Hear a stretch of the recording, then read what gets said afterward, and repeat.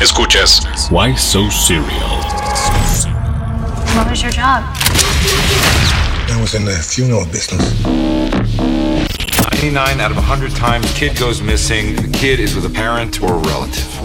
What about the other time? The one! Yo soy el Salón Rojo, el hombre que sobrevivió la adolescencia gracias a la magia de los DVDs. Hola, yo soy Josué Corro y todos los días veo 6 capítulos de Los Simpson.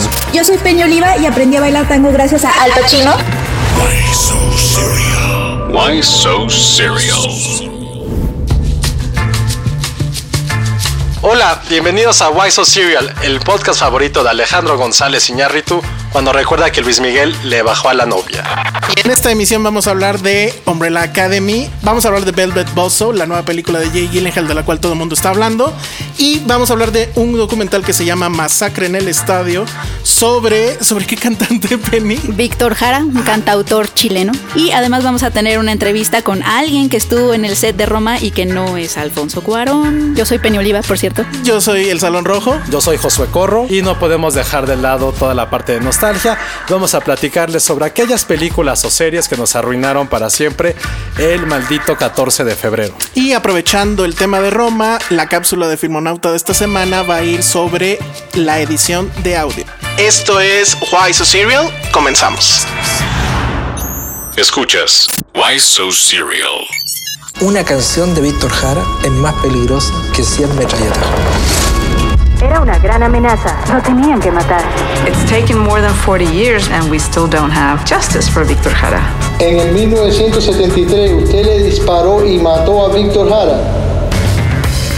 Ya estamos de regreso en Why So Serial y ahora vamos a hablar de otro estreno.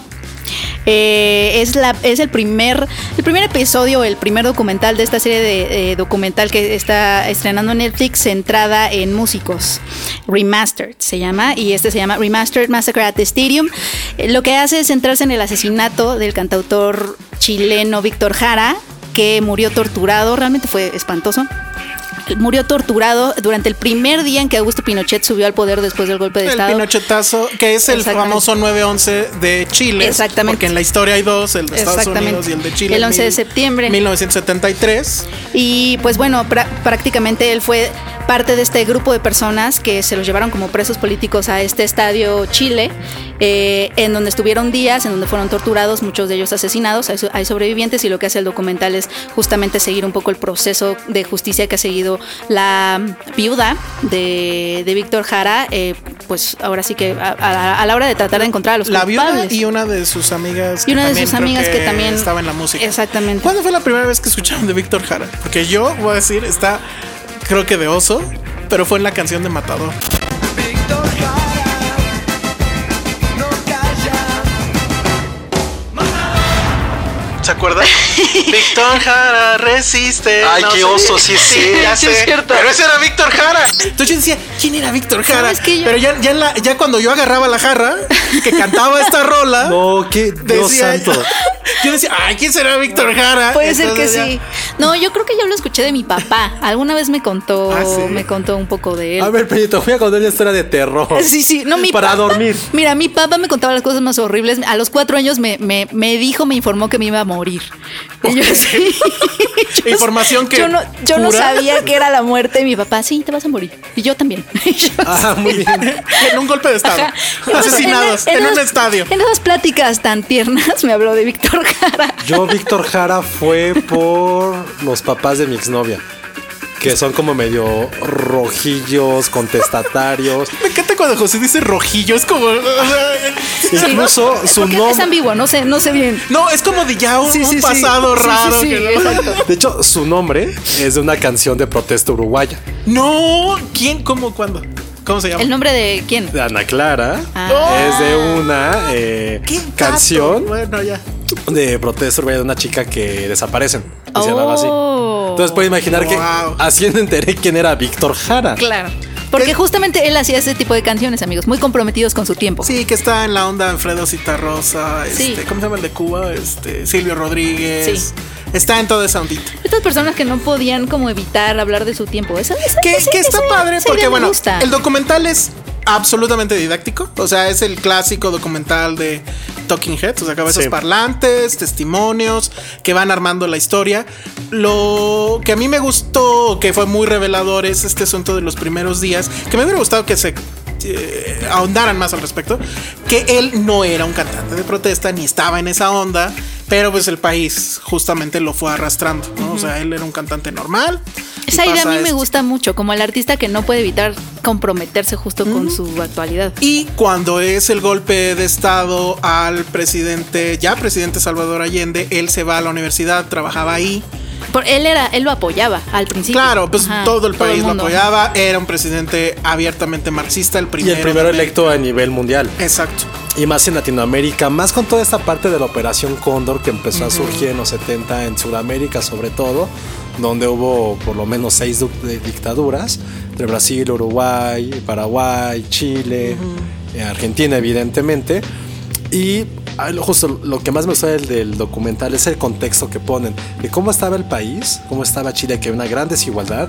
Llegó este hombre lleno de esperanza para la gente y curiosamente también ponen la crítica de no estaba cumpliendo lo que él pensó que iba a ser casi paraíso socialista. Y la gente no estaba contenta con eso. Y ese descontento fue lo que originó el golpe de Estado. Fue lo que agarraron como pretexto. Exacto. Para el golpe de Estado de Augusto Pinochet. Muestran imágenes de cómo bombardean la Casa de Moneda. O sea, Los Pinos o Casa Blanca de Santiago de Chile. Y ya que muestran cómo llevan a Víctor Jara y a un grupo de maestros y estudiantes también a este estadio. Hasta ahí mucha tensión en la película. Después empieza como todo el juicio, de empezar a entrevistar a los soldados que estuvieron ahí y casi señalan con el dedo a uno de los oficiales de más alto rango. Y no solo lo señalan con el dedo, sino que lo ponen en entrevista al documental. Eso me gustó muchísimo. Exactamente, que fue lo más extraño y atrevido y valiente del documental. Exacto. Que ahí, es este asunto de tener a uno de los altos mandos de ese momento, que todos huyeron al final cuando Pinochet cae, que fue el juicio, y que ahí se mezcla. Si quieren hacer como que el double feature, pueden ver No, que es esta película de Pablo Larraín donde narra justo cómo cae Pinochet y lo sacan por una elección democrática, abierta, etcétera. Pero bueno, entonces todos estos generalitos huyeron y él, pues obviamente se fue a Estados Unidos, vive, creo que sí es en Los Ángeles, ¿no? No, en Florida. En Florida. Que además, obviamente se van a un lugar X, o sea, no viven en la gran opulencia ni nada, es como tener el bajo perfil. Y cuando empiezan justo las investigaciones, porque ya no está Pinochet, etcétera, pero el tema es que no se ha hecho justicia. No ha llegado nadie a la cárcel por el asesinato de todas estas personas, entre ellos Víctor Jara, y a él uno de los de su entonces subalternos lo menciona. Él se llama Pedro Pablo Barrientos y él insiste a cuadro. Barrientos, qué miedo me da esa serie. Sí es cierto, claro. Hablando de series, Barrientos, la serie del 2 de octubre, ¿cómo se llama? Un extraño enemigo. Pero bueno, entonces él es el que acepta la entrevista, pero la acepta con una condición: que lo sometan al polígrafo, al detector de mentiras, porque él insiste que no sabe quién es Víctor Jara. Yo no sé quién es Víctor, no sé quién es ese señor. ¿Chile? Ay, por Dios. ¿Dónde queda Chile? Sí, Santiago. Ajá. Oye, pero en algún momento no dudan, o sea, porque en algún momento también el que lo acusa al principio, el soldado Paredes, él confiesa haber dicho mentiras. Entonces también sí te pone a dudar, como de si habrá sido él. Pero también piensas en toda la presión, sí, o sea. Pero sí podría ser un chivo expiatorio. Sí pudo haber estado ahí, pero a lo mejor te quedas pensando, seguramente hubo otro comandante más arriba de él. O sea, es que el ejército como esta cosa amorfa, sin cabeza, sin rostro, es algo que también explora el documental y da miedo cómo no puedes encontrar culpables, porque son como esta masa de personas que nadie tiene nombre ni apellido y entre todos se cubren y te da miedo porque la Guardia Nacional, etcétera. Entonces como que sí da cosa. Y también está bonito que el documental empieza con pequeñas imágenes en conciertos en vivo de YouTube. Que bueno, YouTube siempre se sube a todas las causas nobles, ¿no? No, sí. Esto es para Víctor Jara. Ajá. Bruce Springsteen. O sea, si tú eres una causa y ellos no han hablado como... No eres una buena causa. No eres una causa tan popular. Yo no quiero ser una causa que no... Imagínate si Josué que está triste porque 2018 le fue mal. No, imagínate, o sea, si no eres Vaquita Marina. Exacto. Si no eres Vaquita Marina, no te... no habla de ti, fracasaste como... Que por cierto, como animal en extinción. Que por cierto ya se extinguió, ¿no? Ya se estaba extinguiendo. No, viene una película que estuvo en Sundance. Documental en Sundance. Ah, claro. Que es producido por él o dirigido por él. No, producido por DiCaprio. Pero que resulta que Loret de Mola es parte del asunto. No sé sí, por qué. Vaquita Marina es para todos. Ajá, sí. Muy bien. Bueno, pero Y creo que lo relevante de esto es que, como siempre hemos dicho, cómo la tragedia se vuelve arte. Y Chile, si bien es uno de los países más fructíferos a nivel producción de Sudamérica, creo que no es tan reconocido como otros países por sus películas sobre su dictadura. Y creo que ese es un gran ejercicio de lo que han hecho. Por ejemplo, creo que Tony Manero, la película de también Pablo Larraín, que habla sobre la dictadura y sobre la gente que asesinaba durante esta época, es un gran ejemplo. No, otra vez de Larraín, protagonizada por Gael García Bernal, que creo que es un poquito, ya es al final de la dictadura, pero también es otro ejercicio que ha realizado el cine chileno. Esa última, en serio, es una cosa muy reveladora, porque, o sea, ves estas imágenes de este documental y el bombardeo, y bueno, sabemos quién era Pinochet, ¿no? Este hombre que era un genocida, que hacía baños de sangre, básicamente, que por cierto, y ahí me quedé pensando también cuando lo estaba viendo, en Narcos, la serie de Netflix, la primera, hablan de por qué es Colombia donde empieza la droga, la cocaína, y no Chile, que es donde empezaron a sembrarla. Fue porque Pinochet no permitía que hubiera droga en su país y mataba a todos. Le valía que es parejo. Sí, parejo. Y entonces lo que se trata es justamente de cómo tiraron a este hombre, que ya era un viejito tal vez, pero pues lo tiran con lo tiran con publicidad. Con publicidad a la Coca-Cola. Ajá. Así, al estilo Coca-Cola, y con una elección democrática. Es increíble eso. Y sí, a lo mejor daría para hablar en alguna otra emisión del cine chileno, porque sí es de los de Latinoamérica. Digo, nosotros ahorita estamos súper encombradísimos por los Oscars, ¿no? Pero la producción chilena de cine es interesantísima, de Argentina. Es que no les da miedo voltear a su propia historia. O sea, es que creo que a veces el cine mexicano lo que hace es como que no quiere hablar de eso. Tenemos como muchas cosas, muchas figuras históricas que jamás se han hecho películas, y el cine mexicano, nada, biopics. O sea, tenemos infinidad de personajes que podrían explorar y no lo hacemos.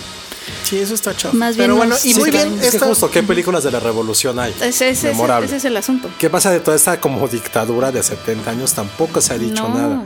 También de la parte de octubre, pues apenas, ¿no? Bueno, del 68 apenas con... Como que preferimos hablar de México con fórmulas extranjeras, de cierta forma. O del México bonito de este siglo. Y bonito entre comillas, digo. Porque también tuvimos esta época que a mí en lo personal ya me tenía harto, que era de narcotráfico, inseguridad en la Ciudad de México, tiene que venir el gringo a salvarnos. Es claro. Como, ya.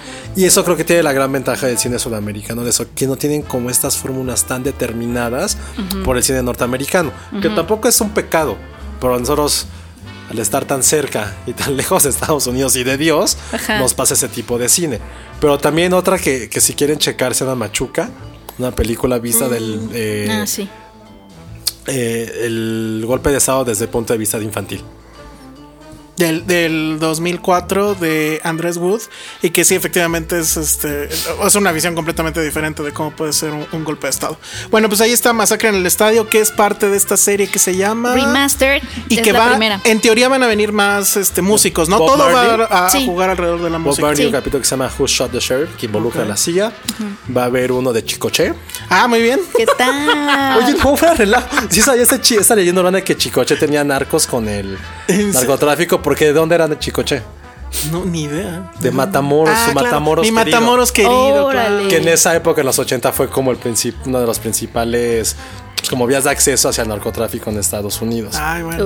Ojalá hagan uno de Gloria Trevi. Bueno, lo pueden encontrar. Tiempo, dije Chicoche, ese es Rigo Tobar. Quise decir Rigo Tobar. Yo por eso también me quedé muy pensativa. Dije Chicoche. Bueno.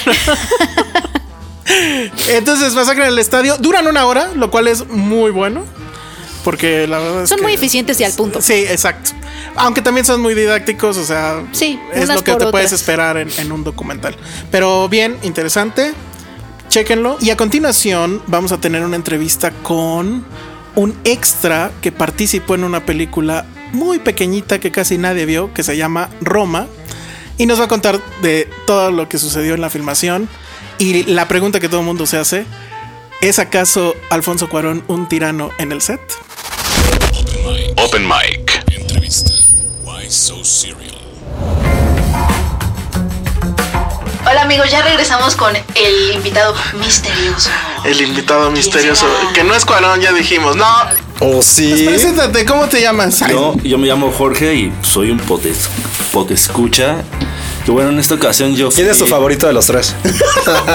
Ay, ¿por qué le... Penny, obvio. No, yo creo que de aquí, de los tres. Sí, claro. Yaguas, sí iba a contestar. Yo creo que Penny. Le di un abrazo, amigos. Oye, pero a ver, tú estuviste en la filmación, tú estás en la película, eres un extra. ¿Estuviste en qué parte? En la parte padre. Cuando en la explosión, No. ¿El halconazo no? No, ahí no. Lo que yo estuve filmaron así que antes, filmaron como en diciembre, así que hacía algo de frío. Ahí como que recrearon un set donde era prácticamente Insurgentes con los últimos 3 carriles. No manches, lo de las Américas. En el set del cine de las Américas y todo. Sí, ahí estuve. ¿En dónde lo recrearon? Por el metro Politécnico había como unas bodegas y un estacionamiento enorme. Ahí lo construyeron todo. Entonces postea en Facebook la agencia. Estamos filmando. ¿Y sabías qué película era? Sí. Estamos filmando Roma, bueno, el nuevo proyecto de Alfonso Cuarón.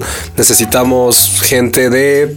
¿Qué decía el posteo? Buscaban todos los perfiles y todas las edades. O sea, gente que se vea normal.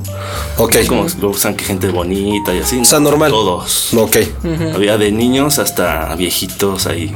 Ok, ¿y te dieron algunas restricciones o más bien te dieron indicaciones de ven vestido? No, pues primero les tomaban foto a todos. Ajá. Y después como que los iban seleccionando.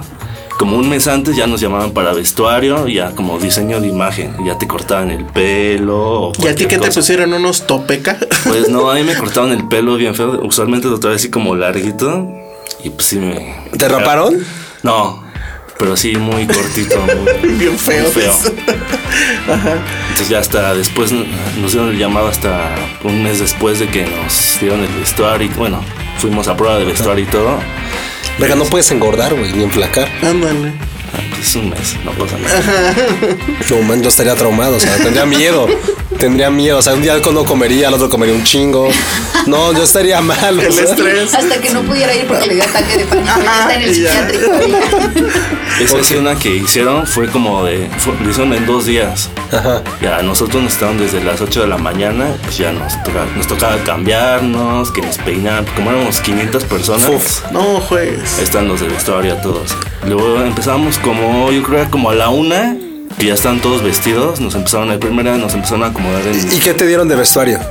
A mí me tocó un pantalón que me lleva como arriba del ombligo. Puta, sí, súper. Sí, todo muy acampanado de época. Y como suéter, camisa. A mí me tocó la suerte de chamarrita, porque así era diciembre. Ah, ok. Y había gente que ya iba muy primaveral, con vestiditos. Y está raro porque justo esa escena es después de una tormenta. Ajá. Entonces sí tiene sentido que todo el mundo esté medio abrigado. Pues no todos iban abrigados, pero sí. Ok. Pero y entonces, a ver, ahí en esa escena sí llega Cuarón. O sea, sí la dirige Cuarón. Sí, de hecho ahí estaba. De hecho yo tuve la fortuna que estaba de la parte donde empezaba a grabar Cuarón. Yo estaba como a 1,5 metros. Él ya se subía, yo creo que al dolly, filmado, ya veía que estaban filmando y ya seguía filmando. ¿Qué te tocó hacer? Yo iba detrás de la actriz como a 5 pasos. Wow. ¿Tenías que caminar hacia dirección la misma de ella? Hacia el cine. Yo iba persiguiendo, iba en su misma dirección. ¿Y qué tal es él? O sea... Hay unos rumores de pesadilla. Sí. De hecho, antes nos dijeron que tuviéramos mucho cuidado, que respetáramos todo, que porque era bastante especial. Órale. Así nos dijeron a todos. Rumores de pesadilla muy cañón. De cuando estaba filmando, sí me acuerdo, no sé si estaba enojado o se habla como muy en voz alta, de que pues le acomodaban las luces, que había, no sé, algún vidrio sucio, que lo limpiaran, que movían el bote de basura o cualquier cosa. Sí se escuchaba ahí de... Oye, ¿qué tan grande era el set? Porque él ha dicho que ese es el set más grande. Pues sí estaba bastante grande. O sea, es como una cuadra entera de ahí de Insurgentes, entre que es la Roma y la Condesa. O sea, es que alguien que ha dirigido Harry Potter dice que ese es el set más grande en el que ha trabajado. Y bastante... O sea, pero literal era como estar en Insurgentes. Estaban los comercios. En esa época, sí. Ajá. Sí, de hecho, me sorprendió aparte de los detalles que, por ejemplo...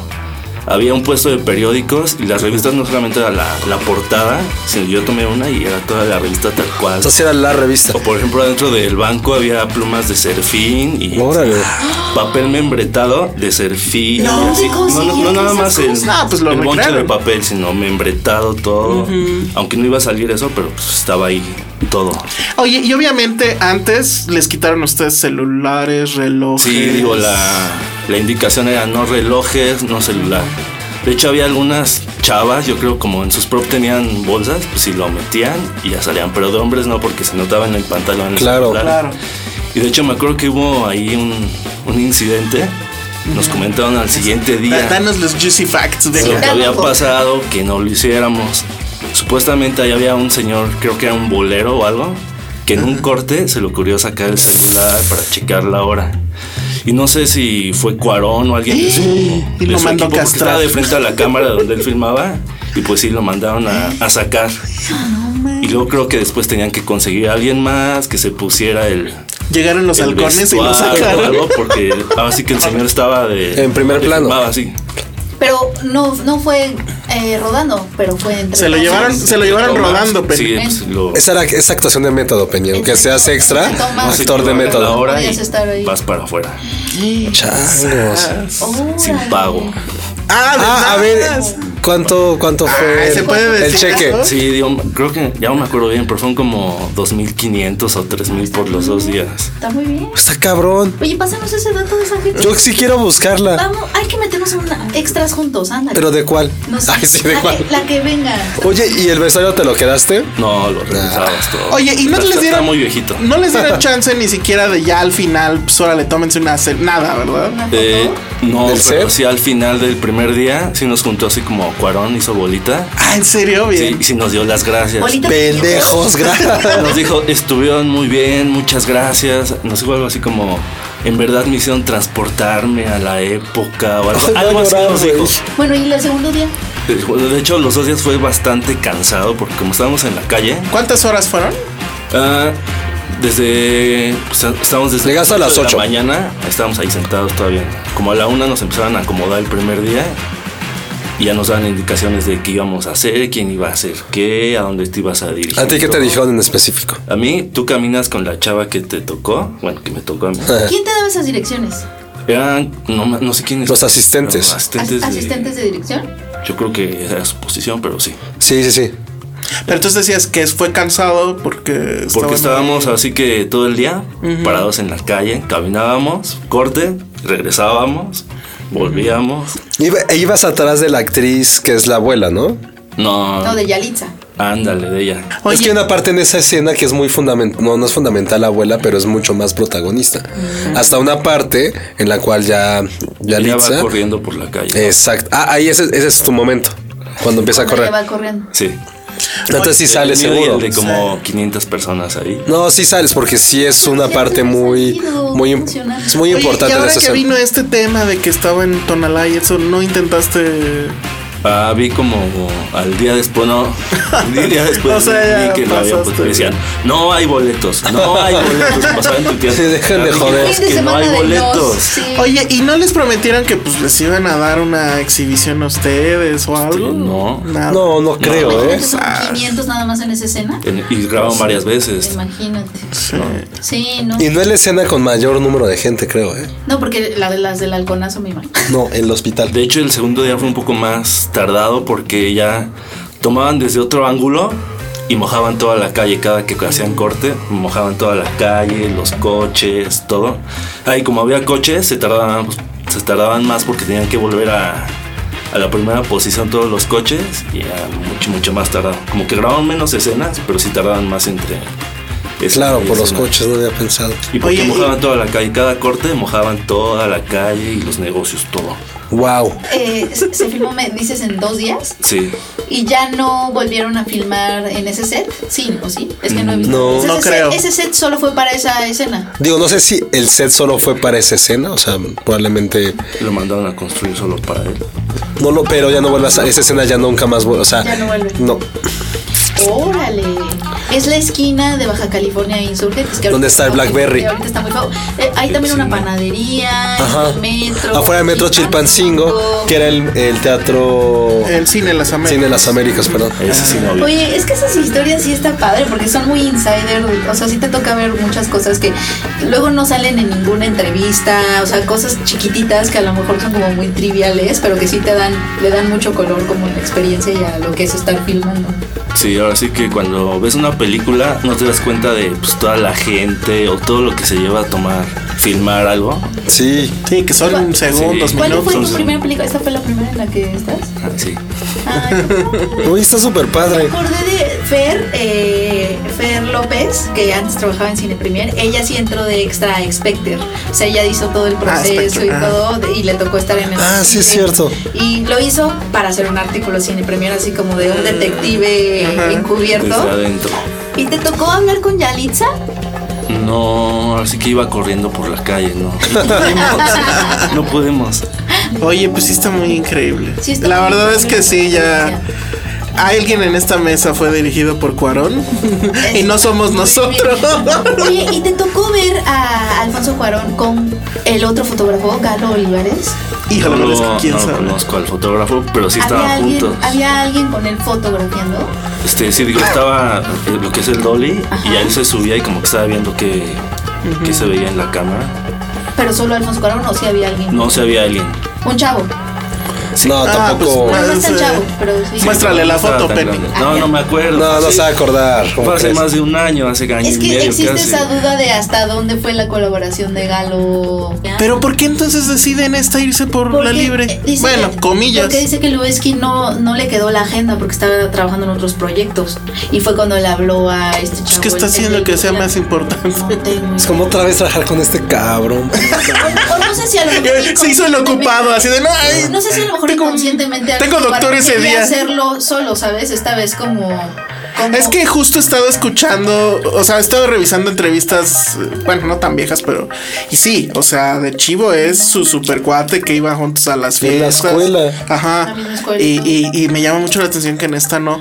Porque la verdad es que la fotografía sí es muy inmersivo a toda la película, porque además es digital, o sea, no hay grano reventado, es pure digital. Incluso por ahí leí otra entrevista donde decía que está como que lavado, corregido, o sea, se ve limpio. No es el naturalismo de Iñárritu en Amores Perros con su grano reventado, bla, bla, bla. Es una cosa súper digital. Es un tantito, o sea, no llamarlo fake, pero bueno, es al final es una ilusión, pero es una gran ilusión. O sea, cuando ya lo ves en la pantalla, porque son blancos prácticamente puros, negros prácticamente puros, y eso o sea, se ve increíble en la pantalla. A ustedes, por ejemplo, cuando los vistieron para las escenas, ¿sí tú notaste ese contraste? O sea, ¿les dijeron que iba a ser en blanco y negro? ¿O? No, pero sí, la ropa era como muy beige, casi todos. Exacto. Súper. Para hacer el contraste bien. Sí, claro. Bueno, pues gracias por haber venido aquí a Why So Serial y contarnos todo lo que sucedió en el set de Roma. Y ahora vamos a esta cápsula donde vamos a hablar de todo lo que pasa tras bambalinas en una serie, en una película, cómo es que se hacen las series, cómo se hacen las películas, cómo es la producción, el audio, todas esas cosas las vamos a conocer aquí en Filmonauta con Dani Sabe. Filmonauta.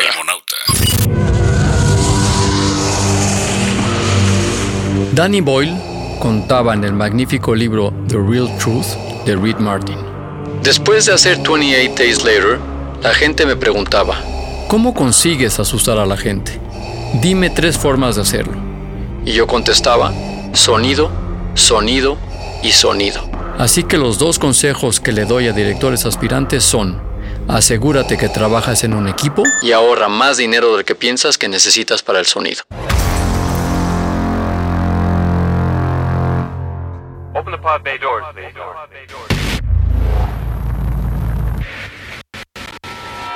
¿Pero qué hace un diseñador de audio? Lo primero que hay que aclarar es que no es un técnico, que también los hay, pero tampoco es un ingeniero, que alguno habrá. En resumidas, un diseñador de audio es un artista, el que toma decisiones artísticas con las que refuerza la narración con sonido. No solo toma los sonidos disponibles, sino que los crea si lo considera necesario. ¿Recuerdan el sonido del lightsaber de la saga de Star Wars? Pues el diseñador de sonido, Ben Burtt, lo creó combinando el sonido monótono de un proyector de cine antiguo con la interferencia causada por una televisión cuando le acercas un micrófono. Ese sonido, por cierto, lo descubrió por accidente.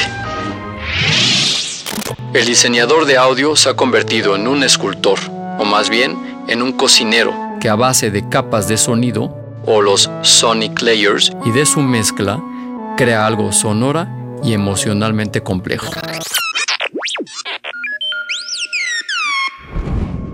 ¿Narraciones respaldadas por el audio? Aquí les dejo unos ejemplos de películas recientes. Drive, de Nicholas Winding Refn. En sus primeros 20 minutos, el estado emocional del personaje nos llega magistralmente por el tic-tac de su reloj, que suena más fuerte que el motor del coche y está en perfecta sincronía con las sirenas de la policía. Ojo, que dije personaje y no dije Ryan Gosling para no distraerlos. Otra película, Fury, de David Ayer, cuando escuchamos desde dentro del tanque de guerra los embates de la artillería, granadas y balas, mezclado con los cañonazos disparados desde el interior y los gritos de los soldados. Este enfoque del diseñador de audio como artista creativo se lo debemos al inigualable trabajo de Walter Murch, que es el diseñador de audio que compartían Francis Ford Coppola y George Lucas, porque según los entendidos con Apocalypse Now, nació la banda sonora moderna. ¿Cómo olvidar la escena de la cabalgata de las Valquirias?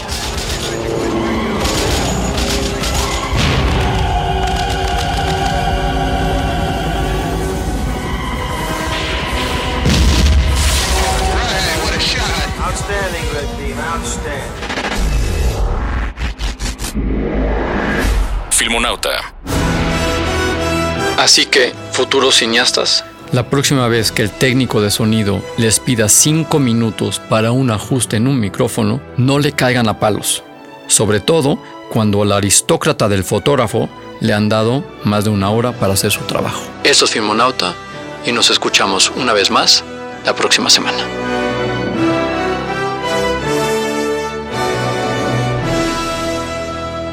Agitado, no mezclado.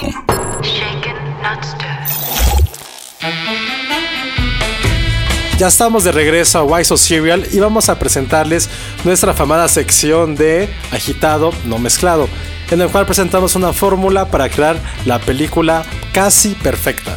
Y en esta ocasión, imaginen que tenemos una pizca de X-Men, otro tanto de Watchmen, un poco de Paw Patrol, sí, la serie favorita de todos los sobrinos del mundo, y sale Umbrella Academy.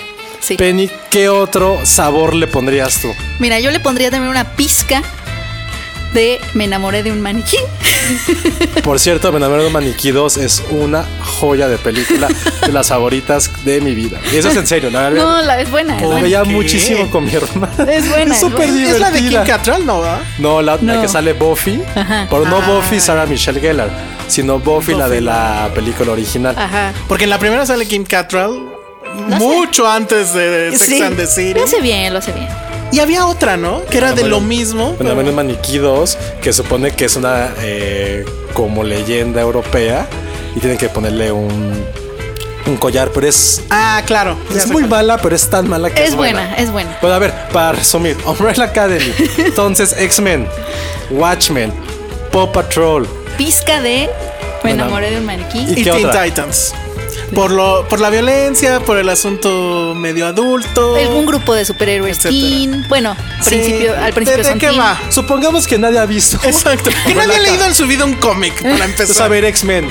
Quiero imaginar que es un grupo de chicos con poderes sobrenaturales. Sí. Watchmen, que buscan la justicia, pero son un poco antihéroes. No tienen moral. Un poco. Uno de ellos se murió. Ok. Paw Patrol, porque tienen colorcitos y uniformes. Tienen uniformes al principio. Sí, un y poco. son como popis, cachorritos al principio. Y me enamoré de un maniquí. Porque por ahí hay, sin dar spoilers, hay algún amorío por ahí raro. Teen Titans, ¿por qué? Por la violencia. Sí, es una serie medianamente violenta. Por pospubertos también podemos decir. Pero bueno, a ver, ¿de qué va? Está basada en un cómic de Dark Horse Comics, que creo que esa es una de las buenas noticias de este asunto, porque siento que ya las empresas o las productoras empiezan a voltear a otros cómics. O sea, ya no nada más es DC, ya no nada más es Marvel, sino que se van a ir a cómics un poco más oscuros, más tirándole a la onda tantito adulto. Y la historia empieza en 1989, donde una serie de 43 mujeres dan a luz al mismo tiempo, pero resulta que ellas no estaban embarazadas. En la serie lo que se ve es que una de ellas, que es rusa, está en Rusia, se lanza a una piscina y de repente cuando sale del agua ya se le rompió la fuente, el vientre lo tiene abultado, sí, y está a punto de parto. Ajá, literal. El Espíritu Santo. Después de darle un beso a un chico, entonces ahí además te hace pensar. O sea, ahí son dos cosas: darle beso a un chico y nadar en una alberca. Ya ven cómo sí pueden pasar cosas feas. Bueno, luego pasan los peores miedos de mi abuelita. Exacto. Hay representados. Entonces resulta que hay un tipo que es como que este señor excéntrico con dinero, que sería a veces de... Es como la versión malvada de Rico McPato. No, o del profesor Javier. Sí. Va y los busca a estos niños y pues los adopta, pero al final nada más sobrevive. Bueno, no entiendo si sobrevive nada más o se queda nada más con 7 de ellos. Solo consigue 7. Ah, ok, o sea, solo consigue 7. Hay otros 58 por ahí. Si Pitágoras no nos falla, muy bien. Si Pitágoras no nos falla, son 50. Muy bien. Y entonces eso crea la famosa Umbrella Academy, que pues obviamente son literal niños de 12 años con su trajecito como de escuela, como de la que iba Josué. Exacto, es como mi primaria y mi secundaria de puros hombres, maldita sea. Nada más que aquí sí había chicas. Y entonces, bueno, 17 a un brinco de así les estoy platicando los 10 primeros minutos de la serie. 17 años después, bueno, ya todos son adultos, ya como que todos están dispersos. Hay un cuate que es como que Superman, que digo, no vuela ni parece tener super fuerza, pero está enorme y así tiene Es como un Capitán América. Ajá, exacto. Ajá. Sí, como la Mole. Sí. Como Señor Increíble. Es como una mezcla de Capitán América con la Mole, quizá. Ajá. Vive en la luna. Hay otra chica que ya es Esa es Penny. Vive en la luna. Vive en la luna. O podría ser yo también. Hay otra chica que es actriz famosa. Hay otro cuate que es un junkie. Pero aparte se llaman Number 1, Number 2, no tienen nombres. Y está el personaje de Ellen Page. Ellen Page, que ella no tiene ningún poder. No. Y más bien su asunto es que en algún momento, ya harta de todo el asunto, escribió un libro describiendo cómo era la vida en la Umbrella Academy y se los acabó a todos. Muy The Haunting of Hill House. Ah, exacto.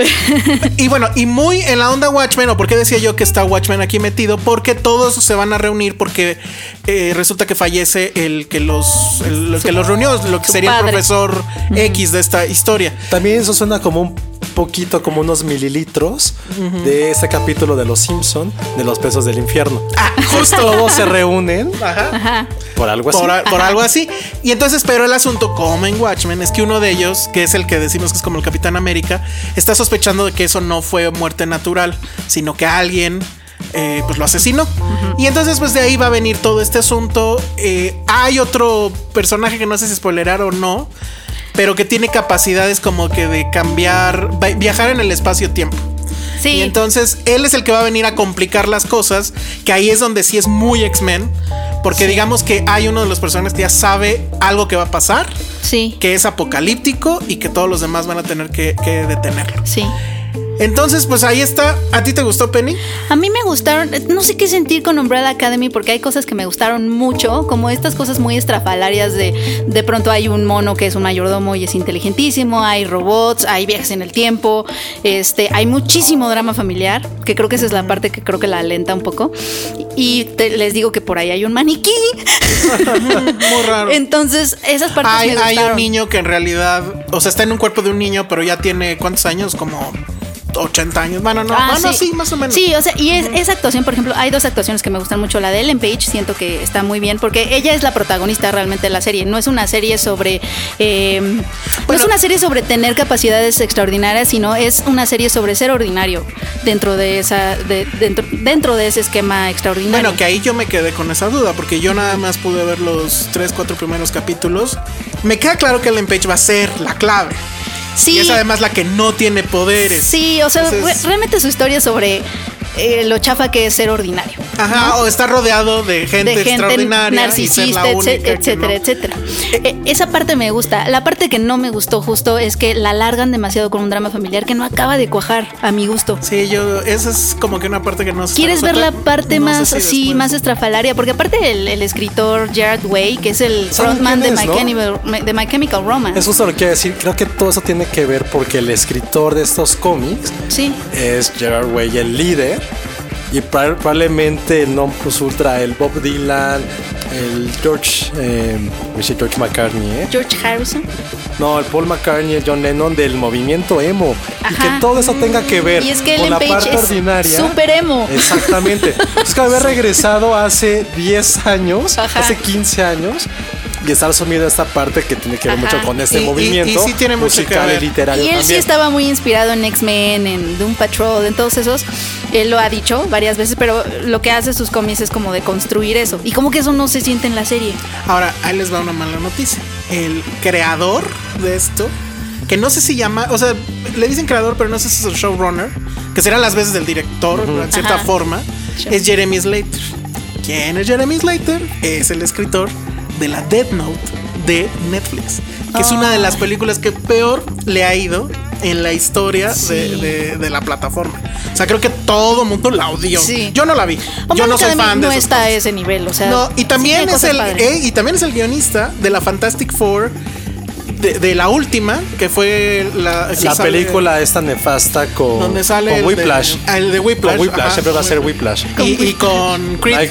Michael B. Jordan. Y con Jamie Bell. Y con Billy Elliot. Esa estúpida película iba bien y al final se va al carajo bien feo. Bueno, esas son malas noticias para esto. Sí. Pero la verdad es que yo, los primeros capítulos que vi, sí tiene este tema de que va un poco lento. Pero me gusta que ya no es el clásico X-Men. O sea, esto es como que si X-Men si le metieras esta parte de ya me cayó gordo el profesor X, ya estoy harto de vivir aquí, ya crecí, ya me gustan las mujeres, a otro ya le gustan las drogas. Y son personajes muy narcisistas y egoístas, realmente. Sí, hay una onda ahí. Excepto el Capitán América de esta. Sí. Porque hay un Capitán América, hay un medio Batman, hay un, o sea, como que sí ves esos, sí ves a los personajes ahí, pero los ves de forma diferente. A mí sí me gustó, o sea, sí quiero seguirla viendo. No sé si, seguramente va a haber seguro. Sí, vela viendo para que comenten. Temporada, ajá. Y creo que está bien que empiecen a escarbar en los cómics de las otras compañías, porque ya chole de lo mismo. Sí. Pero bueno, vamos a otra cosa. Why So Serial? This is a slaughterhouse. Are you aware that Dee's asked that all his art be destroyed?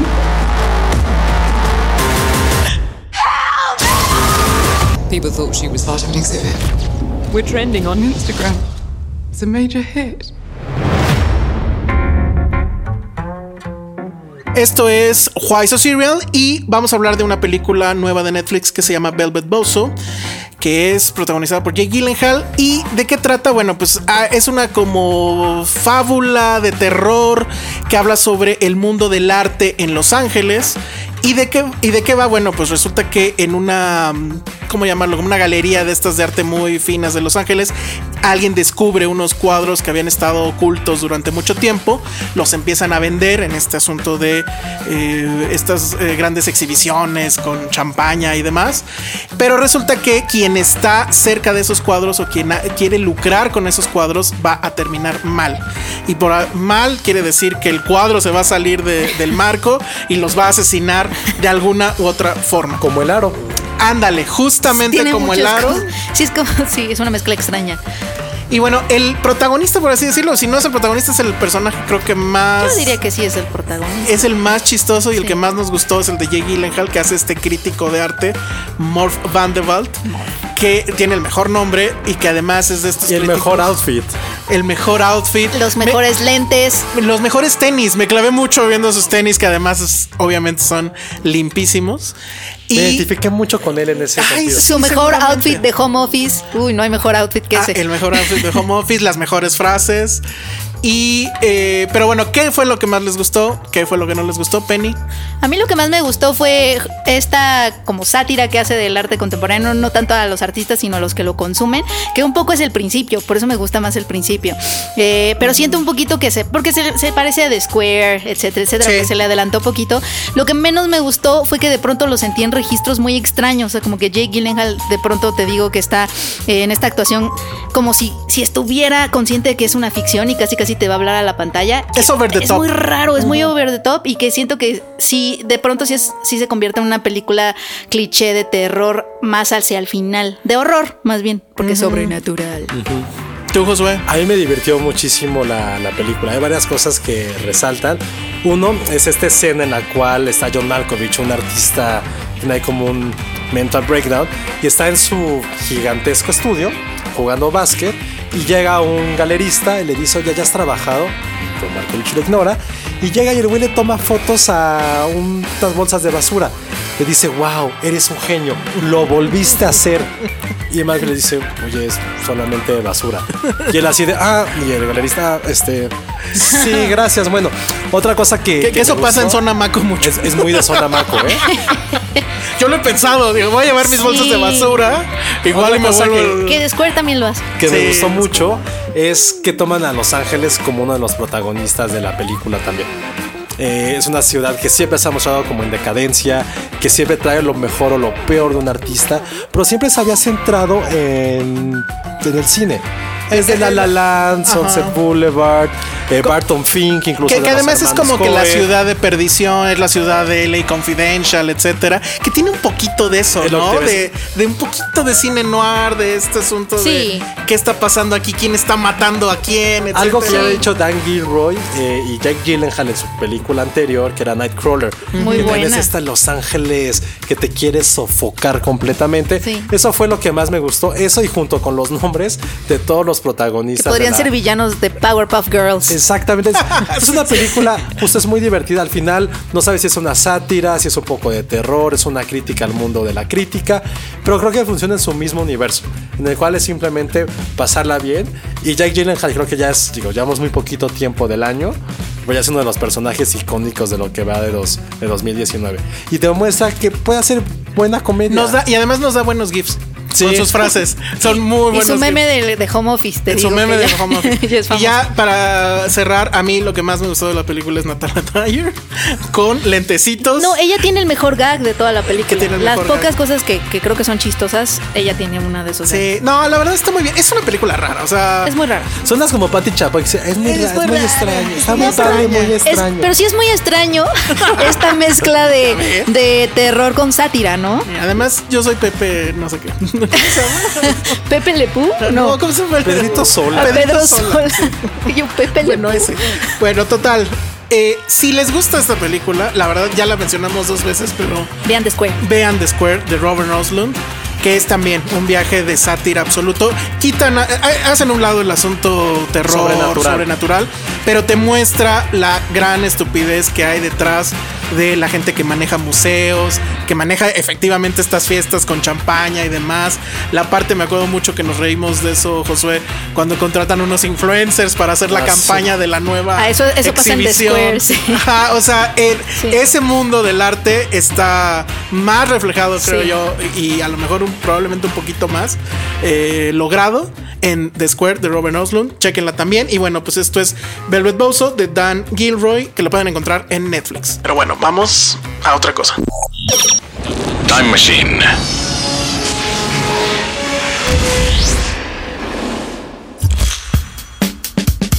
Y regresamos al último bloque de Why So Serial, en el cual la nostalgia nos invade. Ajá. Porque creo que todos crecimos en los 90. Sí. Y hablando directamente de esto y sobre todo de la fecha más cursi del año, donde hay globos, calorías, carbohidratos en formas de chocolate, cartitas de amor, post-its en los carros, violines. ¿Qué ha sido lo más ridículo que les han dicho de...? Bueno, no sé si es ridículo, pero una vez me regalaron una planta carnívora y tenía corazoncitos alrededor, lo cual... Si yo fuera la planta carnívora me hubiera enojado porque se supone que soy como super badass y me llenan de corazoncitos alrededor. Sería raro. ¿Tu novio era Ted Bundy o no era mi novio ni siquiera, era un chavo ahí que me quería cortejar. A mí una vez me regalaron en una caja una mariposa. Y que fue así. Pero traía como el meme. Estaba viva. Ajá, como el meme. Pero literal era así de que, o sea, abrías primero y salía una carta y eran las instrucciones de lo que significaba la mariposa. Órale. Y luego ya, o sea, el tema era que la tenía que liberar en un lugar, no sé qué, horrible. ¿Y la liberaste? Sí, pues es que dije pobre mariposa. La libraste en el periférico, ¿verdad? O algo así. Un poco, sí. Yo, híjole, está muerta. Me fui al camellón de la oficina y dije, eres libre. Ay, pobre chica, qué sensible. Lo siento amigos. Fue muy sensible. Pues, estuvo bien, agradecí el detalle y todo. En fin. Estás muy mal de sus parejas, ¿eh? Qué bueno que esto es un piloto. Dejémoslo ahí. Pero a ver, entonces vamos a hablar de películas. A ver, según tú, Josué, tienen que ser películas que de niño nos hayan enseñado qué es el amor. O arruinado el amor. Arruinado el amor. De niño yo no vi ninguna. No veías películas de niño. Sí, pero según yo de niño no ves esas películas. O sea, de niño ves comedias románticas y dices qué hueva. Eso es lo que vería mi hermana. Ves todas las de Disney. Esas te arruinan el amor un poco. Yo no vi las de Disney. ¿No viste nada de Disney? ¿No vieron nada de Disney? Yo la única que recuerdo de mi infancia es El Rey León. Yo Dumbo. Y ahí el amor pues es como de una noche, literal. Yo Dumbo. Eso explica tantas cosas, Penny. Yo fui a ver Dumbo, que no tiene nada que ver con amor. Bueno, la mamá. Pero de amor filial, pero. No, amor de. Sí, ya sé de cuál. Viejo me te saca. Ay, del. Yo estaba muy. Sí, las princesas yo creo que sí. No, pero es que me da mucha pena. Digan ustedes primero. Porque la mía sí está así de. Se van a reír. Se van a reír de aquí al 2020. No, o sea, yo, por ejemplo, no es que hayan marcado mi vida amorosa, pero sí marcaron mi forma de concebir y decir a la otra persona que sentí algo por ella. O sea, por ejemplo, no, ¿Cómo? Claro, super noventeras. Eres un cursi. ¿Cómo? Great Expectations completamente. ¿Viste Great Expectations a qué edad? Pero exacto. Cuando se en el cine, en el 14, 13. Es que yo ya era un adolescente. O sea, yo puedo decir lo mismo. Bueno, pero 14, ya. 13, sí. Y era así como, wow. Yo la vi con un date, de hecho. No. O sea, tu idea del amor gracias a Great Expectations es amor platónico que te hace sufrir. Veme, Penny, evidentemente sí. Y que no solo te hace sufrir, le perdonas todo y creas arte para ella. Porque tú eres un ser sensible, claro. Cosa muy estúpida que voy a confesar que hice de 14 de febrero. Es muy tonto, pero tiene que ver con Great Expectations. Oye, en esta sección de qué bueno que esto es un piloto. ¿La invitaste a tomar agua de un bebetero? No, le escribí una columna con puras frases de amor. Y la historia de cómo nos conocimos. Ay, eso está bonito. Ah, sí, recuerdo. Yo sí dediqué. Yo no siento que eso sea dañado. Creo que ese es un buen detalle. Luego, está súper mal, yo dediqué columnas. Pero, sí el problema es que es un recurso que ya no puedes volver a usar. No, pues ya no. Sería raro. Pues yo sí me imaginaba corriendo así por una calle con una botella. Lluvia. Y gritando así de todo lo que he hecho, lo he hecho por ti. Cualquier cosa especial en mí eres tú. Eso es Great Expectations. Mira, ya nuestra audiencia se fue. En este instante. No, que no. A ver, Penny, ¿tú tienes algo así igual de cursi? Puedo apostar cuál fue la de Penny. No le vas a atinar jamás. Mi primer beso seguramente. O sea, mi primer beso sí fue una influencia, pero no fue la que me arruinó absolutamente. ¿Cuál? Ya dilo. Lo que pasa es que mi primer beso casi no me acordaba, no me quedé tanto con el amor, sino yo no podía creer que se había muerto. Mi pobre angelito se muere. Ajá, yo no podía creer que eso podía pasarle a un personaje de niño en una película. ¿Sabes? Yo que recuerdo mucho de esa película, que el maestro era el hombre lobo en París, en Londres. Ah, claro. Él era el maestro de que se enamora la chavita. Claro. Entonces era así como, no, se va a convertir ahorita. ¿Sabes en dónde hay más romance? En mi primer beso 2. Ella ya está más grande y se va a la casa de un tío, no sé qué, y ahí hay un chavo. Y pasean por Los Ángeles, me parece, y se dan un beso al final. Ese tiene como no es su más. Primer beso, amigo, cuidado. Sí es cierto, no es su primer beso. ¿Cómo puede ser tu primer beso? 2. No, había una película que se llamaba Los Tres Ninja. Yo soy súper fan. Soy súper fan. La mejor película del universo.